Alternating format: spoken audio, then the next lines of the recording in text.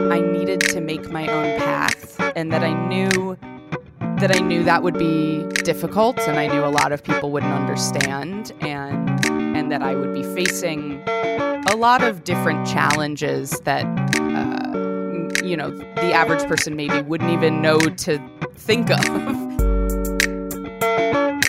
Welcome to The Art of Humanity. I'm your host, Jessica Ann. This is my podcast where you can listen for fresh perspectives with artists, leaders, authors, and your favorite entrepreneurs. You can explore creativity and consciousness, evolve your business with the art of humanity. Now, here's this week's episode.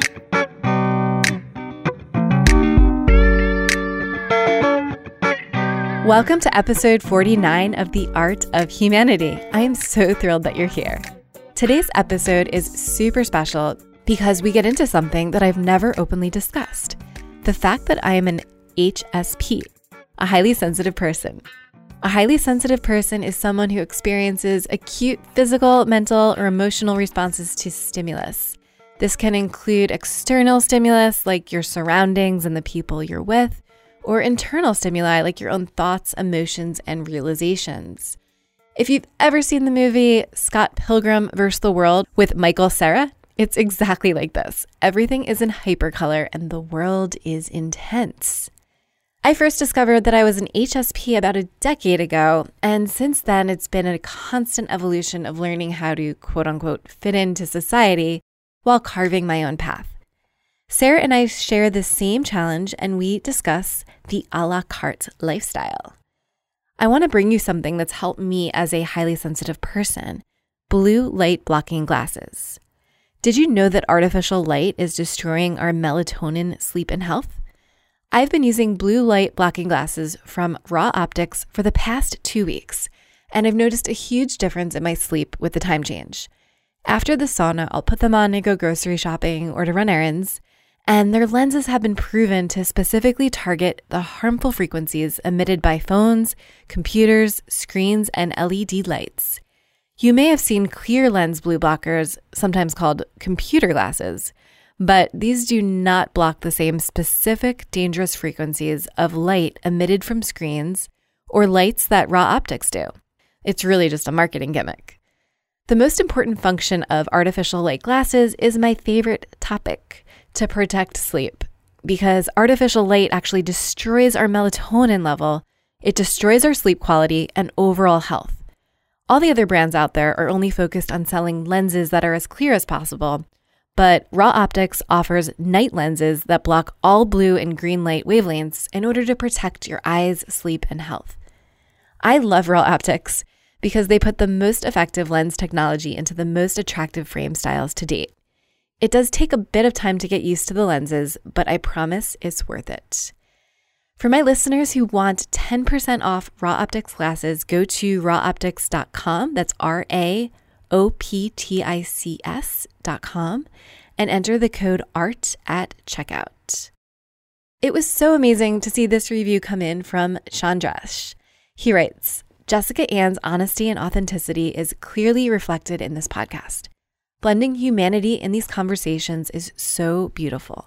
You will certainly get much more from the podcast than your expectations. In a time when we are overwhelmed with information, this podcast makes it to the list of must listen. Highly recommend. Thank you, Chandrash, for that review.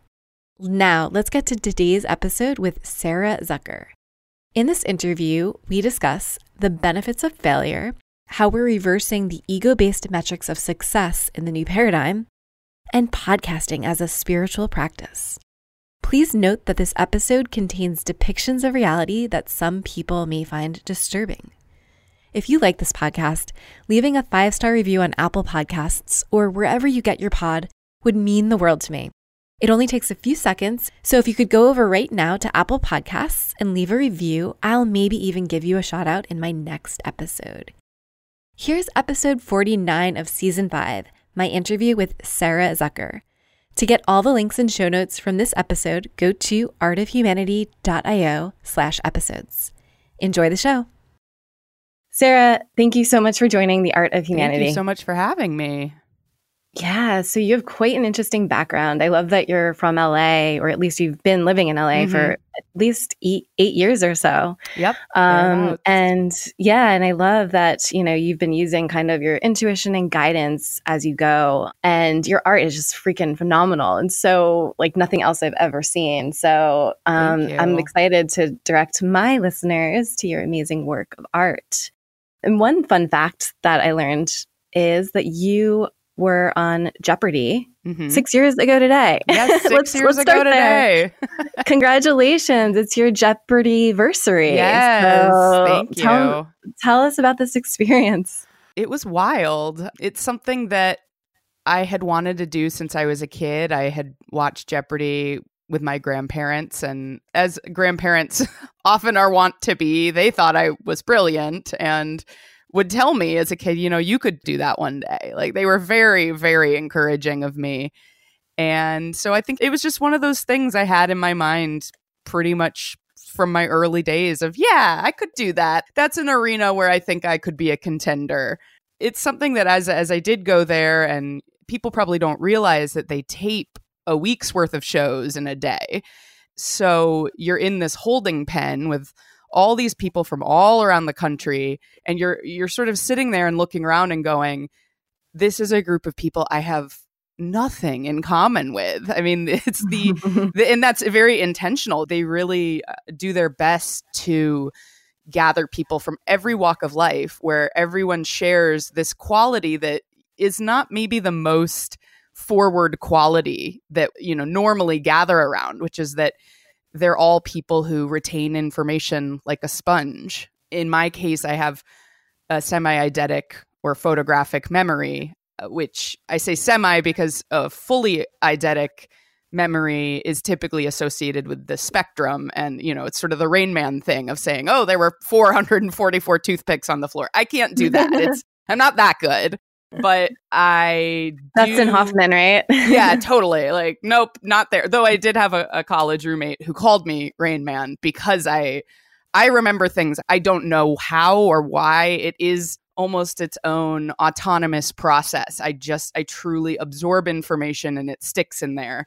And that was maybe what was so surprising about doing Jeopardy! Is the questions are completely randomized. A question a lot of people have asked me about it. The question I probably get most of all, or second most of all, the first question is usually, what's Alex Trebek really like? And the answer is exactly how he seems. He's sort of this inscrutable Canadian wizard, he's exactly how he seems on TV. He's a tough nut to crack.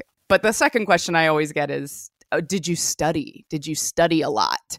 And I always tell people, no, like you can't study because it's not like a test in school where it's going to be about the kings of England or whatever. Like you can't study because you have no idea. They actually have to employ an outside firm, kind of like the Oscars do. There are all these laws about game shows. They have to make sure it's not rigged. So they employ an outside firm to make sure that the game boards are completely randomized and don't favor any one player. So no, you can't study. In my case, the episode I won, I had to fight like hell for it. And I ended up winning because despite, I wouldn't have known this, but apparently I know a lot about bluegrass music and bears. And that's like, those were the categories where it was like, oh man, okay, let's keep going. Like, wow. Yeah, it's funny. It's, there's a lot of discussion about flow states these days and how that applies to art and how that applies to being productive in business and all of these things. And I would say that is sort of what that experience was for me. It takes all of 22 minutes. I both remember it and remember going completely out of my body, partly because I had a migraine that day. I had to get there at 5 a.m. and didn't film my episode until 3 p.m. and hadn't really eaten, couldn't eat. It was, it's a nerve-wracking experience. You're under these studio lights all day. And I work in the media, so that's not a completely foreign concept to me, but I hadn't been sleeping that week because of I'm someone who, if my nervous system's excited, like sleep is the thing that can then become hard to get. And so I just, the whole day, it was just this not just a headache, but the sensitivity to light and sound and all of it. So Yeah. Maybe about once a year on the anniversary of it, I'll glance back at the episode and see, I'm like, I don't even look like myself. And I know it's because I can tell on my face, like, I have a migraine. I basically went into a fugue state where then I'm being asked questions and I'm answering. And again, almost like an autonomous process outside of my own ego. Yeah. So it's really cool. I'm glad I did it. Every year I kind of mark this day, this Jeopardy-versary for me, because it's a testament to putting myself out there, even though there was a risk of failing and falling on my face. And I won one episode. The next episode, I was soaring high. I was like a light speed ahead of the others. And then This Isn't This Life, in the second round, I got this whole category about British literature that I thought I knew. The category I thought I knew a lot about. And I think I answered Lady Chatterley's Lover for like every question. And that was never the answer. So it's important. Never fly too close to the sun. Yeah. You'll get burnt. Yeah. The Icarus deception for sure. Yeah. Totally. Mm-hmm.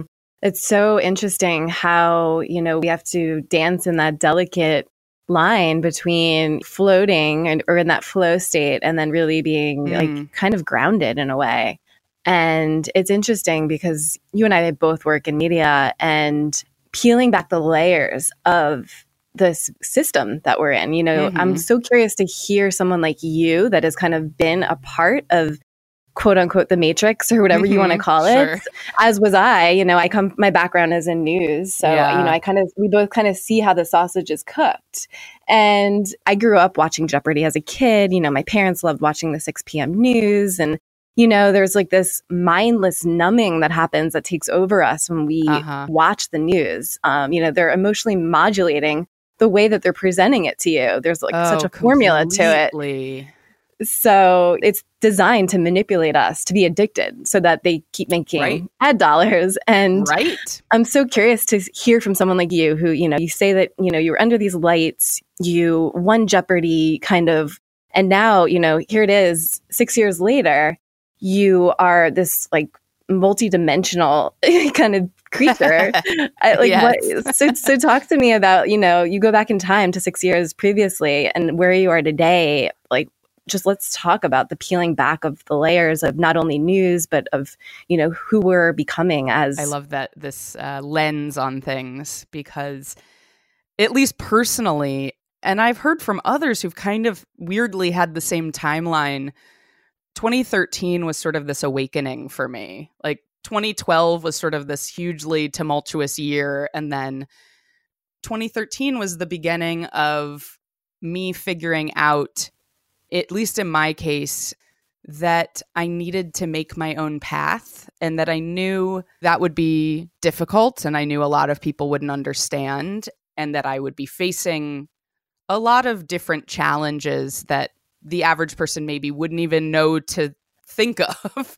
And that's something that my mom used to tease me about when I was younger, that like, it's not that I intentionally do things the harder way. It's just that I'm never satisfied with the fixed course. I'm never satisfied with being told, well, here is what you get in life. If you order the fixed price menu, you'll get the husband, you'll get the kids, you'll get the house, you'll get the car, and then you'll die. And I sort of from my youngest days knew there was a lot of existential dread that I had around that concept. But I think like so many young people, you have to dabble, you have to try things out and see what works for you. And I think 2012 was the last time I had a full-time job employed by someone else as an employee. And in 2013, I kind of just went through this whole process of realizing like, I'm never going to be satisfied with the fixed course. I have to have an a la carte life. Like I have to be allowed to choose what works for me and what doesn't work for me. I'm simply too particular. And that's something that maybe sometimes I wouldn't say to my detriment, but it brings up challenges that you don't have otherwise. Like I understand why for a lot of people, it is nice to just go, just give me what everyone else is having. Like, it's too hard to figure it out. I just want to collect my paycheck and I want to go be able to take my 1.5 weeks vacation and, whatever. So yeah, Jeopardy is sort of this funny touchstone for me of piercing the veil. From my youngest days, I wanted to work in TV, in film. And that's the first time I was on national television. And in this way where when I was there and we had to film all these cheesy promos and stuff, and I just sort of, tossed mine out. And I remember the contestant coordinators looking at everyone else and being like, yeah, she's from LA. Like, she gets it. Do what she's doing. Because for some people, it truly, deer in headlights is the image that pops up. Like, for some people, it's such an overwhelming concept. And for me, it felt like, I've been training for this my whole life.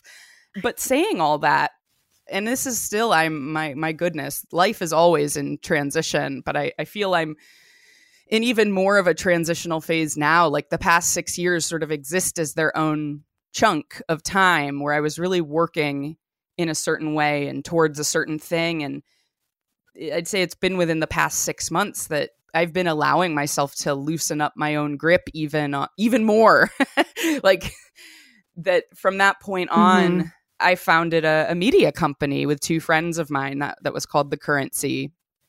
And that was our way of basically going, look, we have all these skills that others have exploited in the past where I've been an employee. And I sort of thought, I could really make more money doing this if I just did this on my own. Like, instead of being somebody's, little peon that does these things that are actually very valuable things in our new highly mediated society, we sort of took that chance of going our own way, doing our own thing.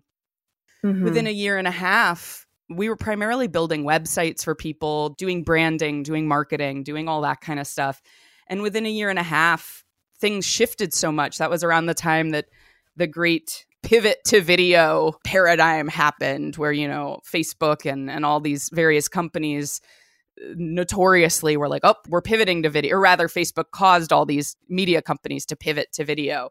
So I've always kept very much, I like to keep my finger on the pulse. I like to, and I mean that in sort of an esoteric way. I like to kind of take the temperature of where everyone's at in the industry. And within a year and a half of founding this company, we did a thing that seemed crazy to everyone at the time. But we said, look, we have this specialty, and it is making animated GIFs. And of all the things we do, making websites, doing marketing, there are 1 million people out there who do those things. It's very hard to compete for that work. And by then it was like you're competing with freelancers in other countries who will do it for a fifth of the price you'll do it for. And in 2014, we said, we're artists, and at core, we're lucky that we have minds for business, but at our core, we are artists. And what if we do this seemingly unthinkable thing of pivoting to animated GIF? And around that time, the company Giphy was founded. I almost want to say it was concurrent to this decision on our part. But before Giphy, there were other places where GIF worked. And I use the term GIF loosely because it is technically a file format, but even still, it doesn't play nicely with Facebook. Like, people probably don't realize that the GIFs they see on Facebook are actually being converted to video. So you're seeing it looks like a GIF, at least if you post it natively. So again, this is all very technical, but it's all to say, but it's not even technical, even like a symbolic in a way. Yeah. It's like removed from the matrix, removed from anything else that's controlling you. Right. And the crazy thing about GIF, as a format, it's as old as I am. It was invented in 1987. And I love it. Yeah. And I made my first GIF when I was, I think, 11. I found it recently using the Internet Archive. And it was like an award I made because I was really into building websites on GeoCities in middle school. And I made an award. I think I made this GIF in like Microsoft Paint that was like, you have a really awesome website. And I had scanned like a photo of like stickers, like physical stickers that I had put on this thing. And then I used Paint to animate. It's something where I found it and I was like, the fact that I made this as an 11-year-old in like 1996, how could I have known? I mean, how could I have known at that point that it's like one day you'll be an adult and this will be your profession? I mean, it's crazy. It's crazy. That's insane. So, yeah. So it was really the rise of Giphy had this interesting symbiotic relationship with my company, which at that point was a partnership of two of us. And we started getting a lot of commissioned work, creating GIF animations.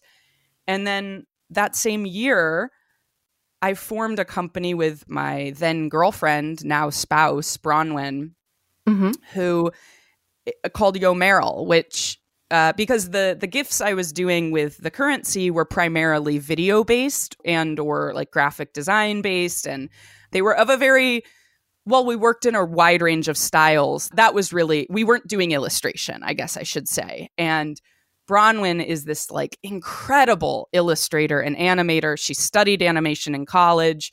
She and I actually, when we met, I knew of a piece of art of hers called The Lesbian Last Supper because that year I had like 4 different people share it on my Facebook timeline to be like, have you seen this? This is so your sense of humor. Like people can, just that thing where sometimes something comes up and people see it and they're like, oh, I know who would love this. Sarah would love this. So all these people had shared it with me.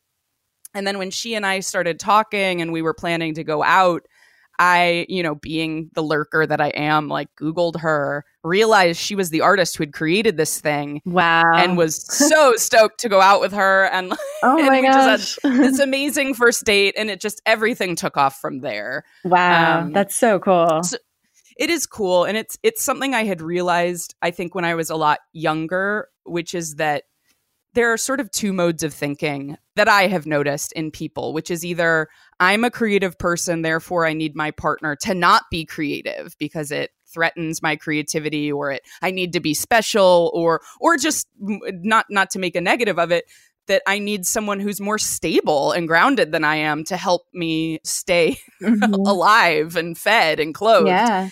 There's that mode of thinking. And I realized when I was in my early 20s, I think, that I needed the other mode, which is I think the person that I end up being with needs to also be creative because I fundamentally need to be understood on that level by someone who also gets it, who also understands what it is to have creativity flow through you, to feel the specific pains of being creative, or of being professionally creative, of which there are so many. But at that time, in my early 20s, I thought that was a male individual. So yeah, in time, it's fun. I guess it's all been a process of like, sometimes we're so close to having it right.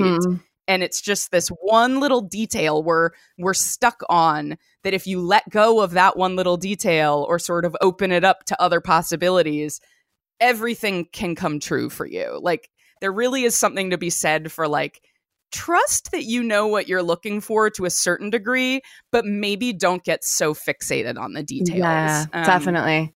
It's so important, I think, to know when to surrender and know when to kind of use that doing mentality, and I think, when you found your partner, you kind of just surrendered. You're like, wow, this is amazing. There's so much creativity going on in that dynamic between you and your partner, and you trusted in that surrendering.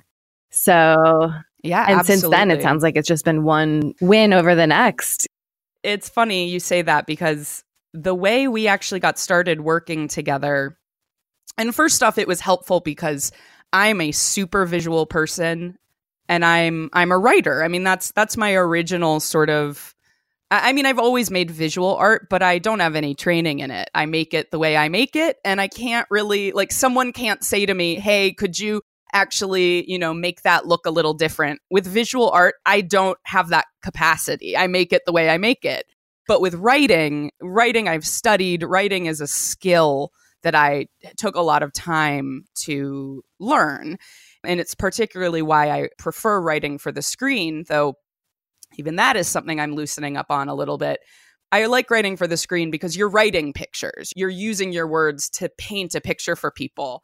And because Bronwyn is this incredible illustrator and animator, we realized like, oh, this is really harmonious. This really, neither of us step on the other's toes. She can bring these things, all these ideas I cook up, she can bring them to life in a way that I never could. I love to draw. I love to paint. But again, it always ends up the way it ends up. There's no like, oh, Sarah, could you make it look a little more like a human being and less like an alien? It's like, nope, it looks like what it looks like. You know, I'm using the tool set I have, but she has the capacity. I mean, she's just has that gift of she can make things photorealistic. She can make things cartoonish. She can do it in the style of another artist. She can do it in her own style. So we actually, when we started working together, I think she was inspired by the fact that I, at that point, had for a year been working for myself and had been, Lord, it felt like I was tap dancing on thin ice, but had made it work, had cobbled together this living working for myself. And she really wanted that too. And I really wanted that for her. So in early 2014, we concocted this idea to do a children's book together that we decided to do on Kickstarter. And we were talking about this the other day because it is funny how the most beautiful flowers can grow out of a pile of shit. This project we came up with together was just such a failure. Like, it was such a falling on our faces. I mean, we put so much work into preparing this Kickstarter, doing the preliminary artwork for all the characters. I hadn't written the book yet, but I'd written a little bit to show because it was going to be rhyming. We both are obsessed with Dr. Seuss. So it was very much inspired by Dr. Seuss. And as soon as we put this Kickstarter up, God bless the people in our lives. A lot of people were very supportive. They donated money.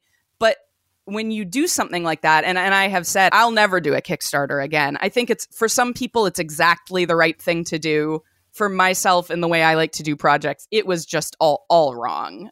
And it's right for some types of projects. For this type of project, we had people being like, so what is this money going to? And the honest answer was you're paying us. You'd be giving us money so that we can afford to live without having jobs so that we can actually create this, which I think is totally legitimate. Artists have to buy groceries too. But we live in this hyper-capitalist society where other people who have jobs and feel that they're working really hard doing menial things for their money are very loath to part with it so that you can follow your dream. A. And B, as we kind of got into this, we started getting a lot of unsolicited advice about how we should go about doing it, which we sort of weren't anticipating, and kept getting the question of or rather the unsolicited advice of well, what you should do is go to elementary schools and read this and, really promote this in elementary schools. And my answer was always sort of yeah, I don't really like children that much. I like some children individually, I think are awesome. Just like some people individually, I think are awesome. But as a group, I find children very overwhelming, and I generally avoid them. Yeah, for sure.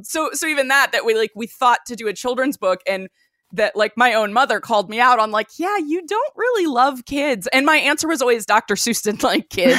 Dr. Seuss never had to go read to children. He just wrote these amazing things because he had this incredible whimsical mind and had this unique style of art. And I thought that was enough, but in this day and age, everything is branding. Right.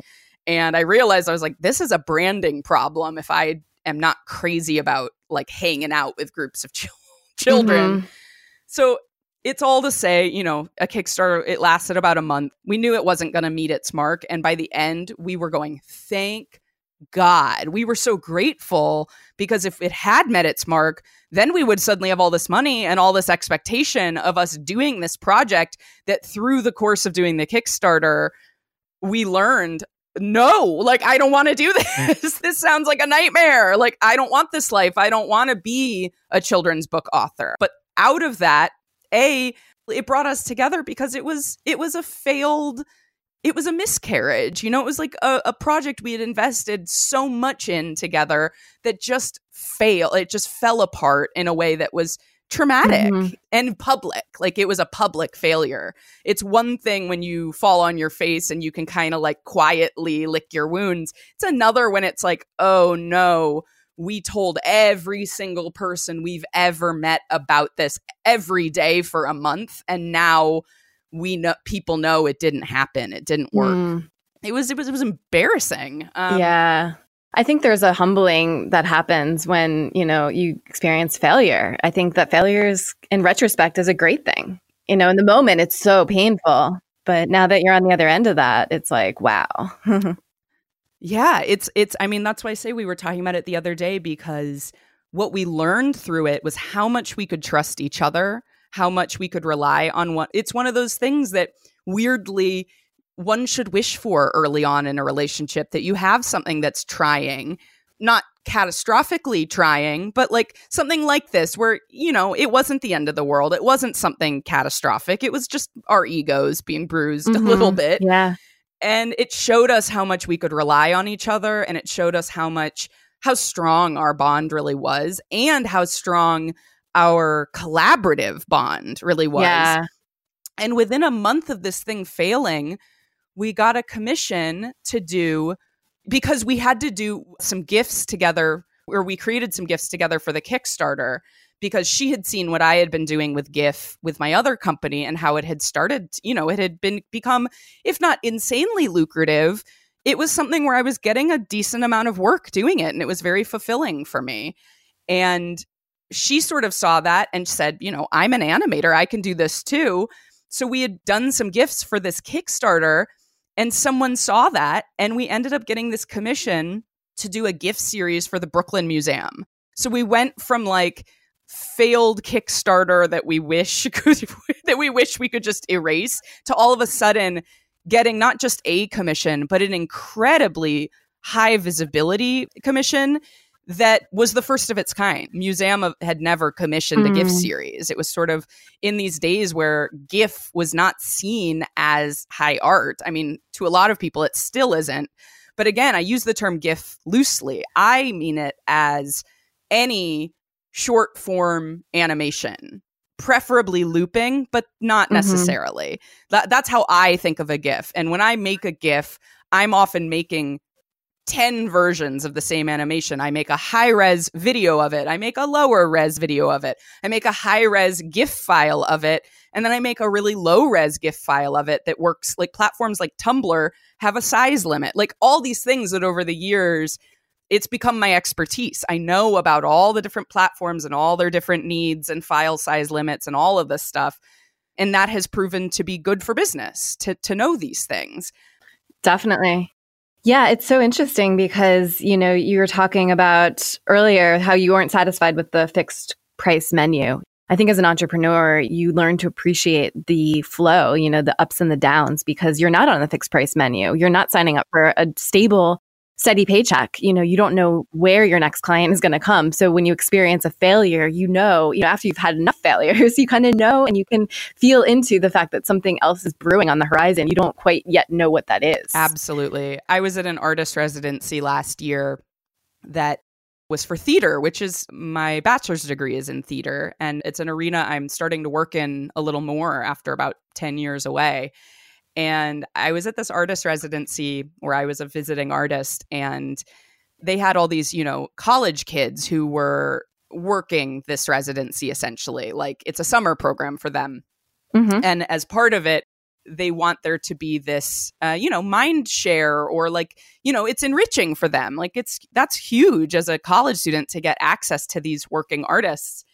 And so they encourage us, all to sort of mingle at dinner. And I was sitting, and I can't even remember how it came up, but I was talking about this concept. I was talking about how at 22 years old, with all that vim and vigor and sparkle in my eye of like, I'm going to do great things in the world, could not have possibly seen how failure is such a necessary part of the process, that you sometimes need to try things that fail to find out what you're really after, to find out what, not just what will work, but to find out, like I said, with the children's book, to realize the thing I thought I wanted isn't even what I wanted, that I'm recognizing there are pieces of it that are what I want, but I pointed myself in the wrong direction and I was too forceful, and that's why it didn't work out. I was going through all this talking about how important failure is and how it will surprise you how often you fail, and how I've actually come to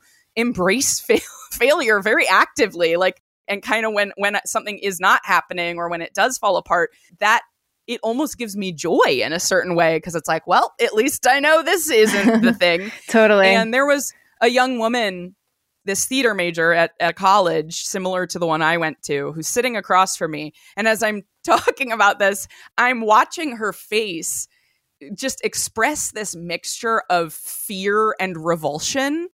And finally she blurts out, well, I don't want that. I don't want to fail. I don't like this. If you're telling me that this is what a life in the arts is, that it's just a constant series of failures, I reject that. I think you're wrong. And that's not my plan. That's not what I'm going to do. You obviously triggered her. Yeah. She got real upset with me. I listened, and again, I wasn't smug about it. But the thing about it was, I'm looking at this young woman and just thinking, you're me. I get it. Yeah. That's exactly how I felt at 22 as well. In my mind at 22, it was like, oh, well, yeah, but you don't get it. I'm hot shit. I'm amazing. I'm not going to fall down like that. I'm just going to go pick up my Oscar now. That sort of unearned confidence you have as a young person who goes to a good school or whatever. You haven't been knocked down yet. You haven't been tested yet. Mm-hmm. And that's why I say it was a mixture of revulsion for me and what I was saying, and fear that I might be right. Mm-hmm. Fear that what do you mean I'm not going to just go get my dream gig and then be the toast of the town? Yeah. What do you mean that it's because my point about failure is that if you're going to have a life in the arts, you have to really seize on the notion that it is a marathon. It's not a sprint. Mm-hmm. It is a life. It's a journey.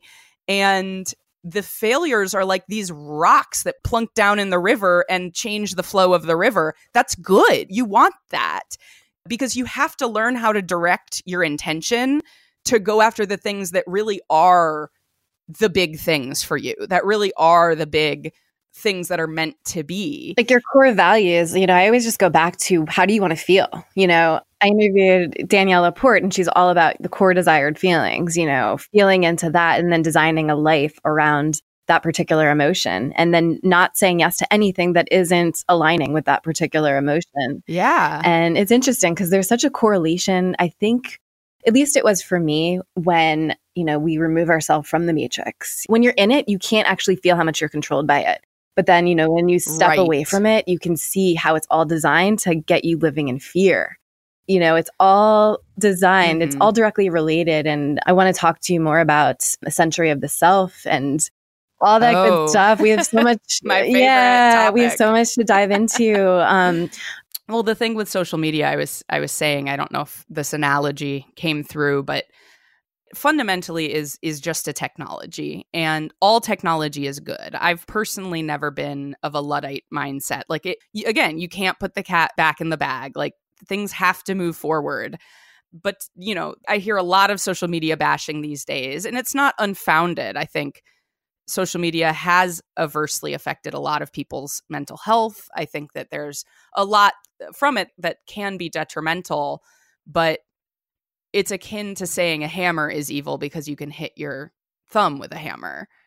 But it's you also can build a house with a hammer. You can build a city. It's all to say that, a technology can, of course, hurt you if it's used incorrectly or if you use it without mindfulness. But it's still a technology. It's still there in service of making humanity better. And I think that with social media, personally, I sort of feel in this way where I see both sides of it. I too know that feeling of it affecting my mental health in a way that is detrimental. But I also feel that I don't have the option to opt out. I know a lot of people who have opted out. They say they're happy with that choice, if I can speak to them directly. But it's also, to me, again, I think that's a privilege. I think for many of us, it's a necessary component of our career and of our trajectory of what we wish to accomplish in this lifetime. It allows you to bypass certain gatekeepers. It allows you to be your own broadcast station. It makes it possible for us to know if there's a hate crime that happens, like in real time.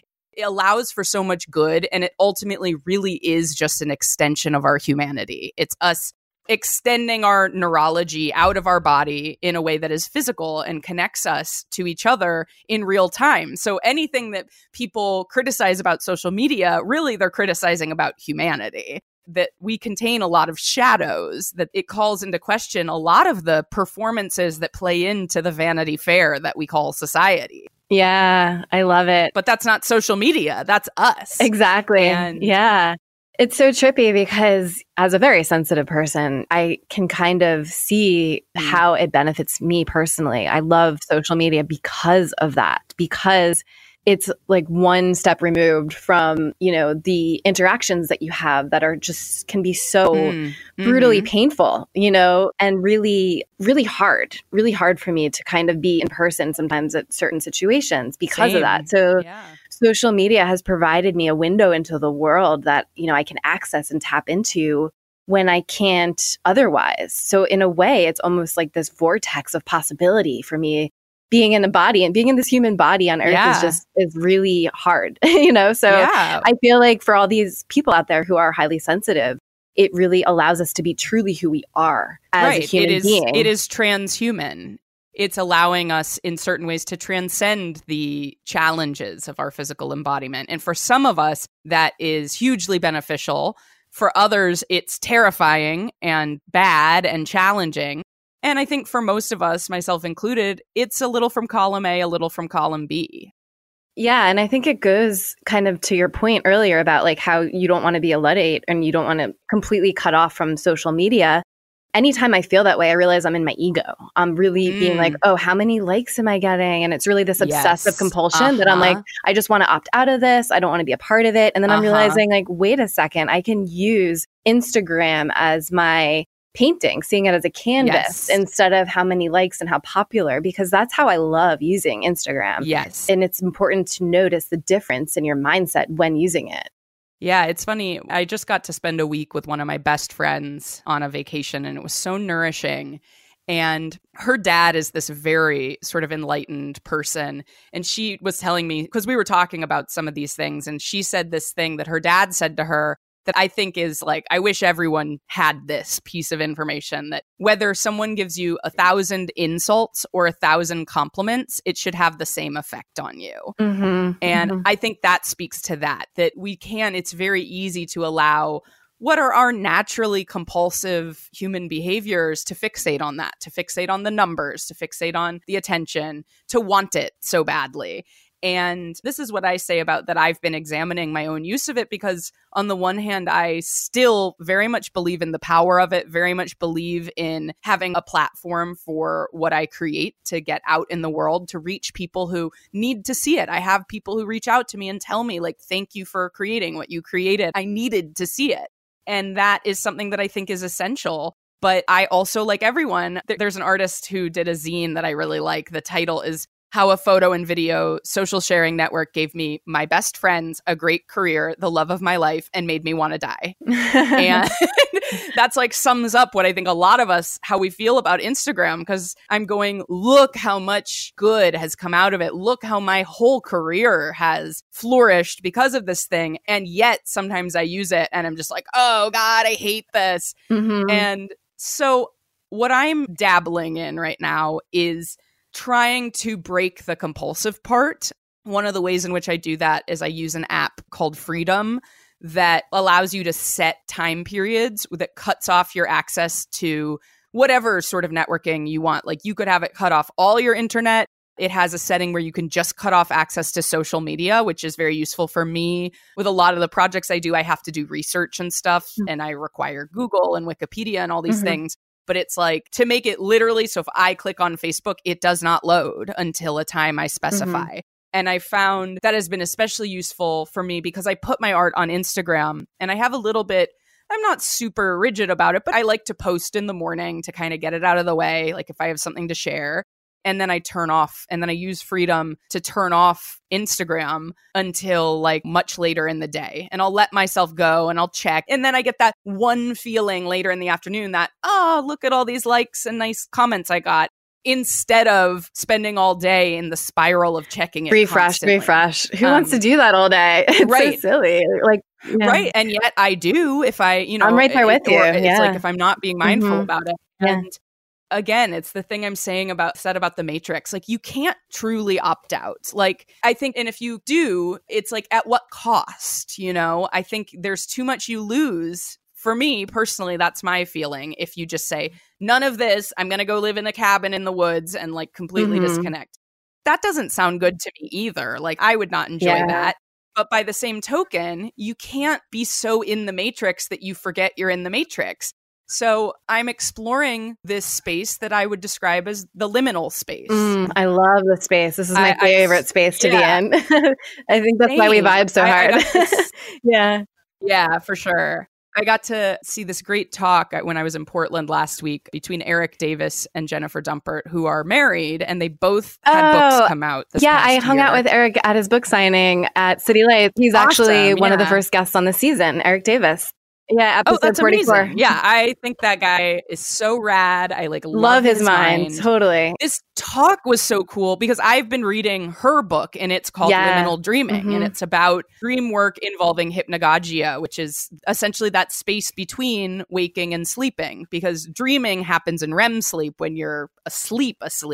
Hypnagogia is like that thing where your leg will jerk all of a sudden, or you think you're falling as you're falling asleep. And what was so cool about this talk, first off, it was like hashtag relationship goals. Like, they had such a great energy together. I mean, they've been together a long time. They just, that thing where two people, you're like, oh my God, they click and flow so well. It was such a gift to get to hear them talk with one another, but that they both realized both of their books, while being about completely different things, they both share this concept of liminality, of people who were liminal in the case of his book, and being in a state of consciousness that is liminal that we all experience every day. And it's gotten me chewing on the concept of liminality. For me, I feel I am most comfortable in liminal spaces, and that I'm really grateful for that all the things I am, I've always felt I'm only half that thing, and I often use the imagery of like 1 foot in, 1 foot out. You need to have that 1 foot out. And I think Eric cautions of that too, because it's so easy to go down these reality tunnels and become delusional. So it's always important to have that 1 foot in. Exactly. Right. But it's like, and that's, I guess, the ability to occupy liminal space and embrace a liminal attitude. And I guess that's what I'm saying about social media. I think our attitude as a whole would be served well by being more liminal overall. Because I sometimes tire of hearing people shitting on it, because I kind of go, right, and we wouldn't have had like Black Lives Matter, and we wouldn't have had Occupy Wall Street, and we would like, there's so much that came out of social media because of what a powerful technology it is, that when people start shitting on it, I just kind of go, yeah, that's awfully easy to say it's bad because it made you feel poopy because you saw someone who has tighter abs than you. Like, it's so ego-based when we dump on it. And like, as a whole, even the notion of privacy itself, look, I'm not saying it's not important, especially after the 2016 election. But if humanity were a more unified organism, there would be no privacy anyway. I just think it's a valuable question to ask. Again, it's not an answer, but to just consider that it's like part of our obsession with privacy is related to our obsession with ownership, related to our obsession with separateness, related to our obsession with borders and boundaries and us versus them. And I think the only way humanity is going to survive as a species is if we cut the crap already, is like acknowledge there is no us versus them. There's only us versus nature, and computers are an extension of us. So there's no man versus machine. Machine is man. It is an extension of civilization. And it's really this question of like, are we going to come together on Team Human, to use Douglas Rushkoff's term, or are we going to just let it all fall apart? Yeah, I also interviewed Rushkoff in my podcast as well. And I think it's important to stay in your body, and it's this embodiment of the knowledge. It's the embodiment of the technology, not in a transhumanist way, because we don't want to just be like absorb the technology through our body. We want to be at one with it, but also separate, and know that we have our free will attached to us. That's a part of our souls, right? Right. That totally. It is a tool. We are not doing our job correctly if we let our tools control us. Like, that's not how it's supposed to be. And I think that when people get upset about social media and get in a tizzy where they're posting these, weird cryptic statements about don't steal my photos, it's like, well, this tool doesn't control you. Like, that's not right. The whole point of it is that we should wield our tools wisely. And it's not the tool's fault if we mess it up. It's that everyone needs to be more integrated. We need to be more in touch with our own humanity. And then we won't have these human problems. Totally. And I think that there is almost like a timeline. At least I've noticed personally that as I continue integration and downloading these wisdom in this liminal state, and you talked about how 2013 was a turning point, as it was for me and so many people.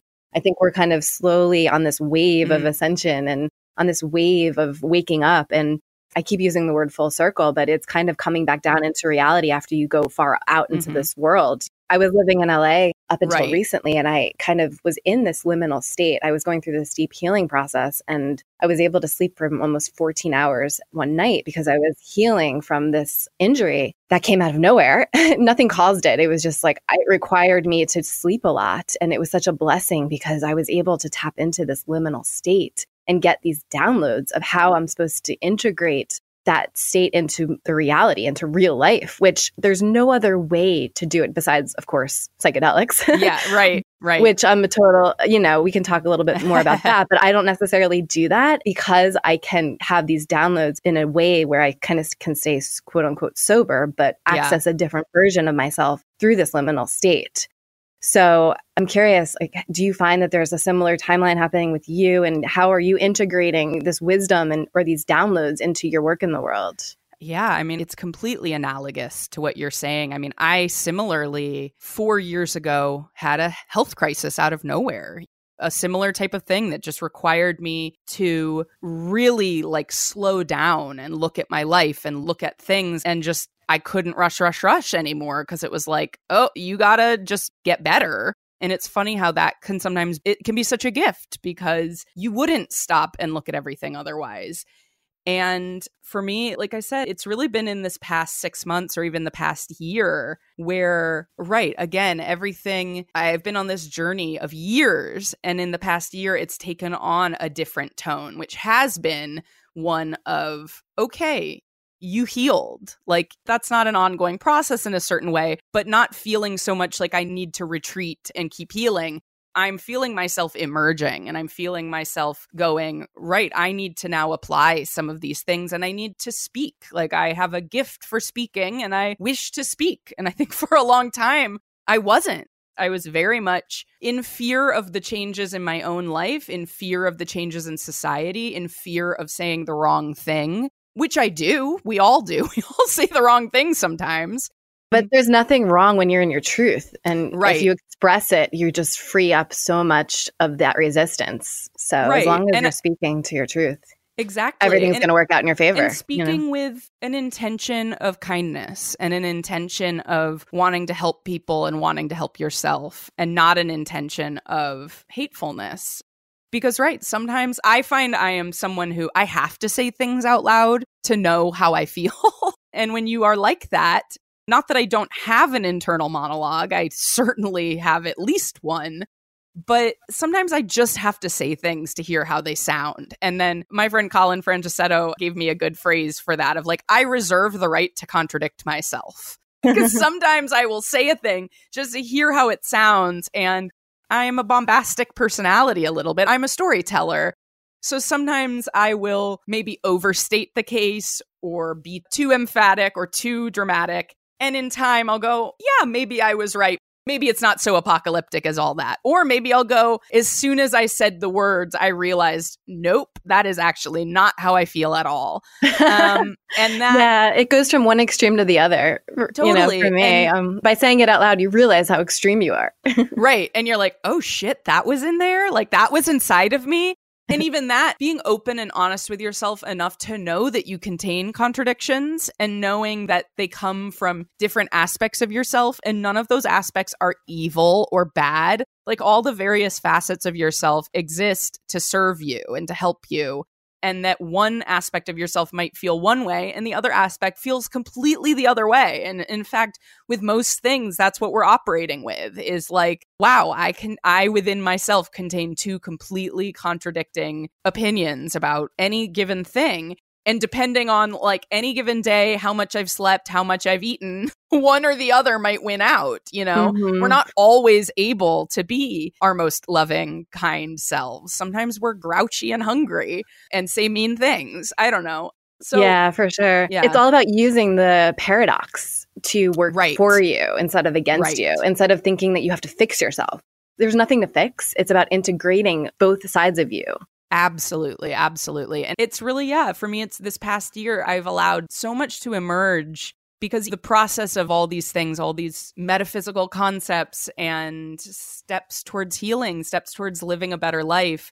A lot of times we learn something intellectually and then it takes years to put it into practice, like in our lived life. And I'm grateful that this past year, I'm starting to see some of the actual physical application of some of these things that I maybe intellectualized 4 years ago, but am only just now being able to go, you know what? Yeah, like I shouldn't live my life in fear. I should really do what my heart is called to do. Even though, and maybe especially if there's a risk of falling on my face and embarrassing myself or saying the wrong thing and someone getting angry at me. And then we can have a discussion and then there can be say opportunity kumbaya for growth. Yeah, exactly. Like maybe I will be the first person to admit when I'm proven wrong. I certainly am not someone who says things and then will die on that hill just because I said it, Yeah, it softens your ego. You're like, you know what? You don't always have to be right. And then once you live in that place, you surrender to life and it's not right, wrong. It's just bliss. It's just the good and the bad. It's just taking it all in and then integrating it. It's funny we opened this episode with talking about Jeopardy and that this is my Jeopardy-versary because every year I'm on this earth, the more and more I sort of grasp this concept that I could fill libraries with the things I don't know. You don't know what you don't know, Like there's so much to learn and there's so many facets of so many things. And while it's wonderful to remember trivia about who was the costume designer on some obscure film from the 1960s.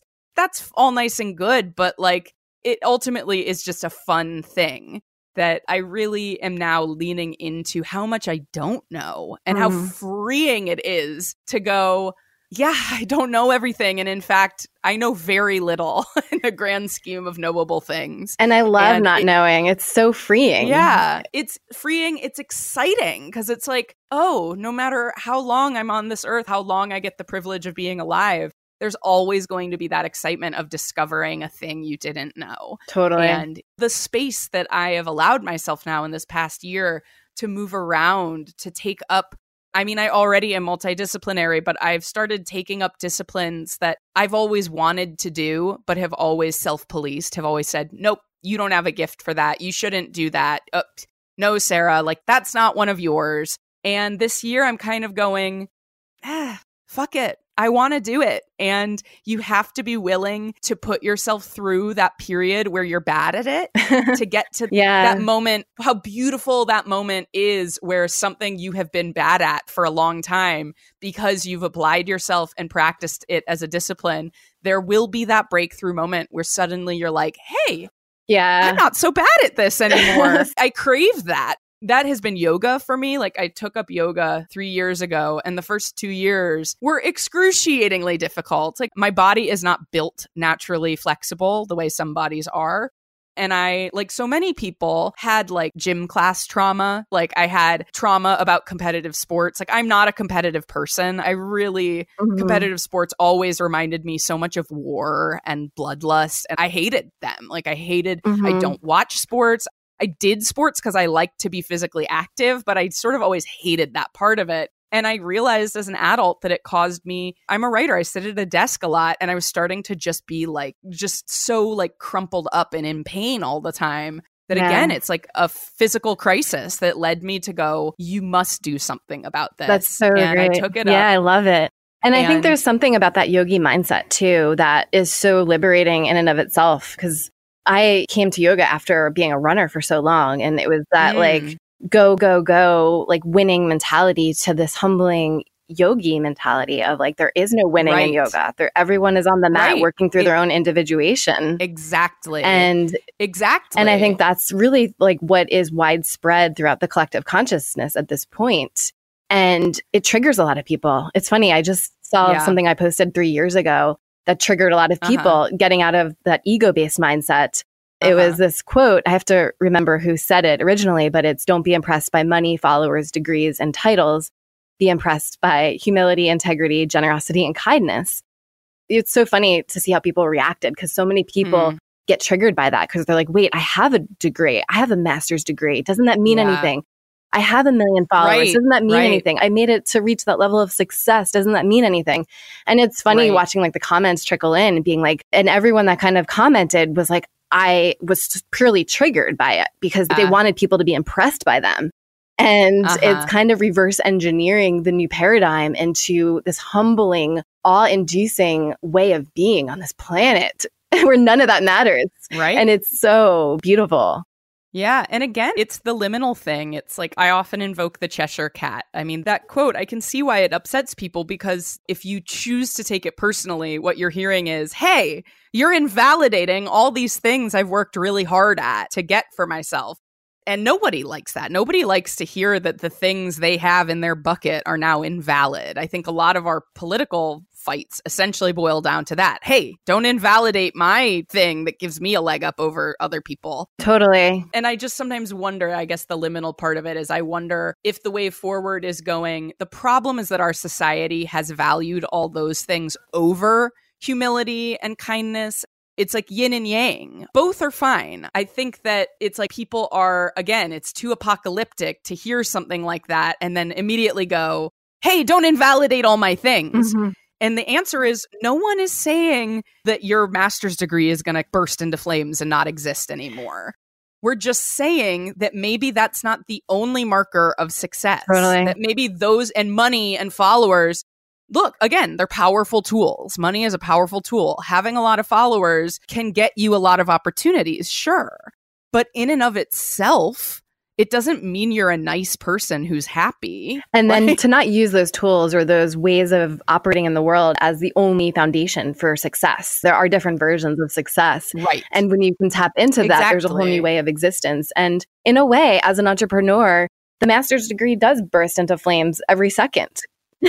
I know. Because none of that matters when you're running a business and you're operating in this way. It's like accessing that liminal state to be able to tap into different states of emotion so that you can transcend your current reality, not in a way that's bypassing, but in a way where you can actually integrate and coming into your true self and your true divine nature. Right. You don't learn integration in grad school. Speaking as someone who went through that, in fact, you very much are encouraged. You learn the opposite. You learn separation.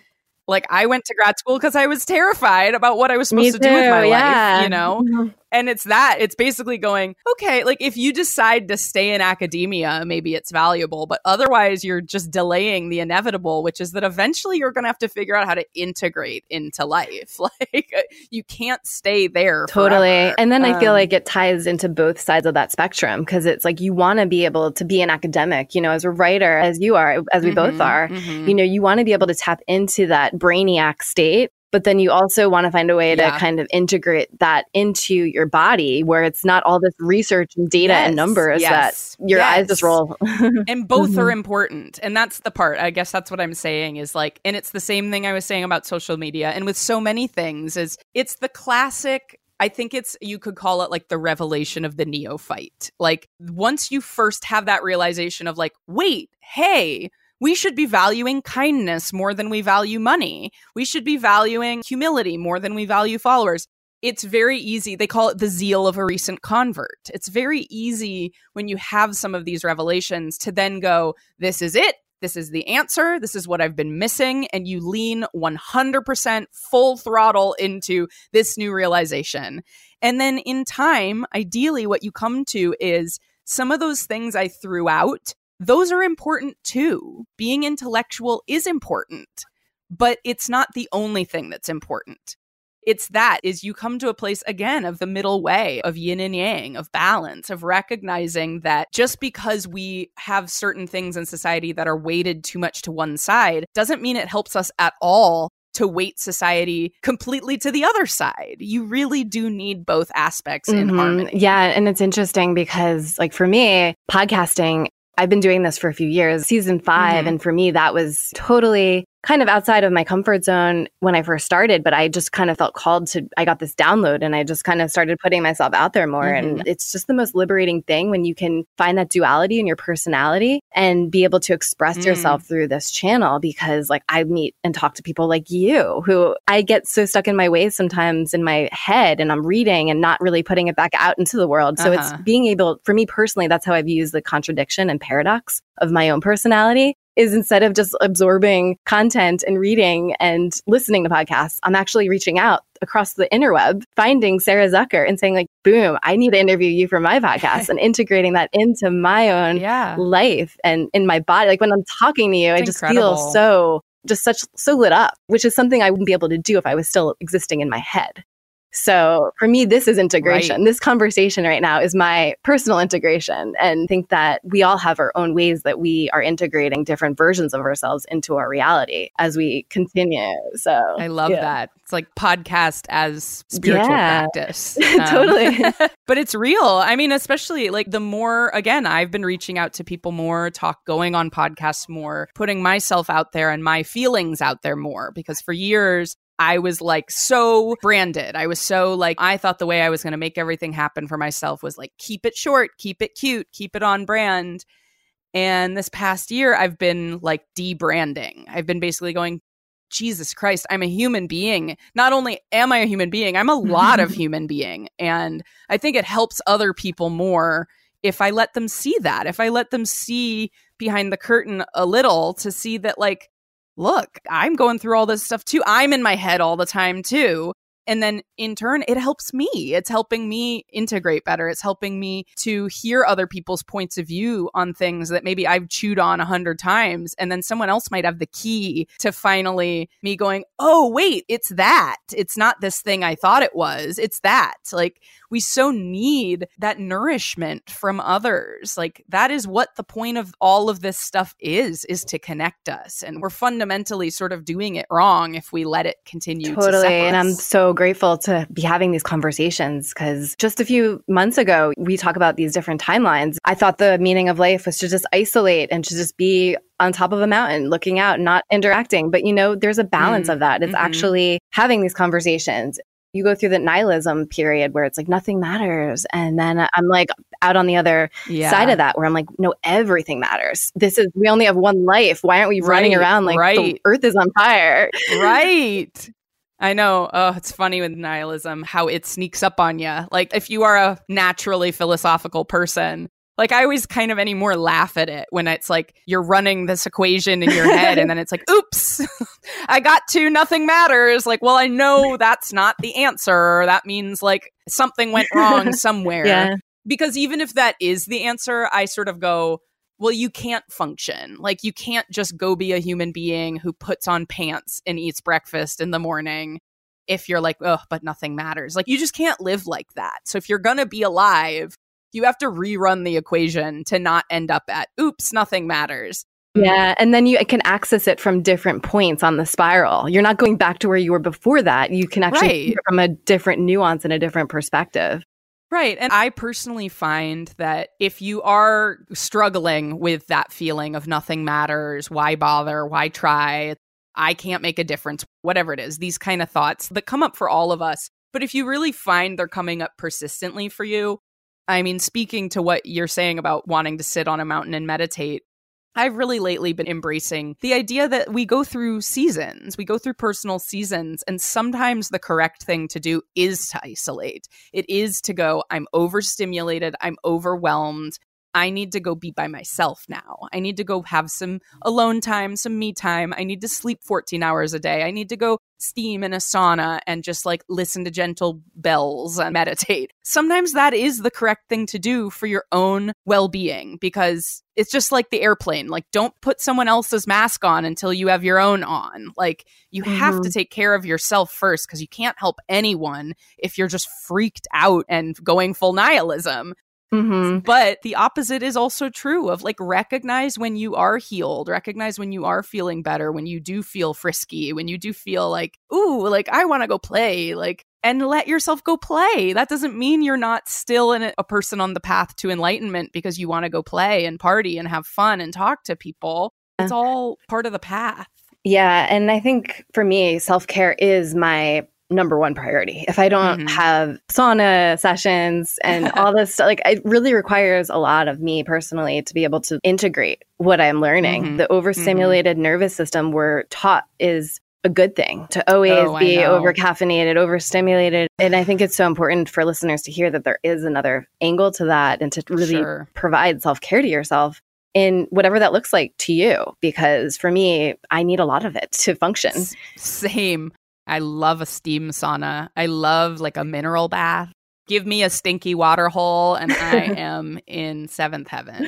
Saunas are my new addiction. It's funny how we go through these different phases, and I've just been obsessed with sitting in a sauna at least twice a week. I have to be there. Wow. Yeah. That's nice. It is nice, and it's a luxury, and I'm grateful that I know this about myself, to be able to give myself what I know will provide more meaning and allow me to function in this world. So I always love jamming about with other HSPs, highly sensitive people in the world, because we see life through this like really high definition lens that allows us to have such creativity and allows us to provide this amazing art into the world. So Sarah, I just fucking love your art, and you're such a creative being. I love jamming with you. Is there anything else you want to share with listeners? No, I think we've covered a lot of ground here. I mean, be good to yourself, be good to each other. And that's pretty much it. And don't watch the news, or if anything, watch watch The Century of the Self, if anything. Yeah, and use social media until it makes you feel bad, and then take a break. Yeah. And both are fine. Totally. Where can people find you online? You can find me at The Sarah Show, pretty much on all those good old social networks, and sarahzucker.com. Awesome. Thank you so much for joining me, Sarah. Thank you so much. You made it to the end of this podcast. This means the world to me. I hope you enjoyed our conversation. Feel free to hop on over to my podcast website, artofhumanity.io, for show notes or past interviews. You can also message me on social media. I'm on Instagram, Twitter, and LinkedIn. My name is Jessica Ann, and my handle is Being is Human. That's BEINGISHUMAN. I'd love to hear from you and learn more about what you've enjoyed from this episode. If you really love this podcast, I'd highly appreciate it if you went on Apple Podcasts right now and left a review. It helps way more than you know. You can also share this episode with 2 of your friends who you think would enjoy it. Let's get the Art of Humanity movement going. Thank you for listening. Until the next episode, evolve your business with the art of humanity. Listen, explore, evolve.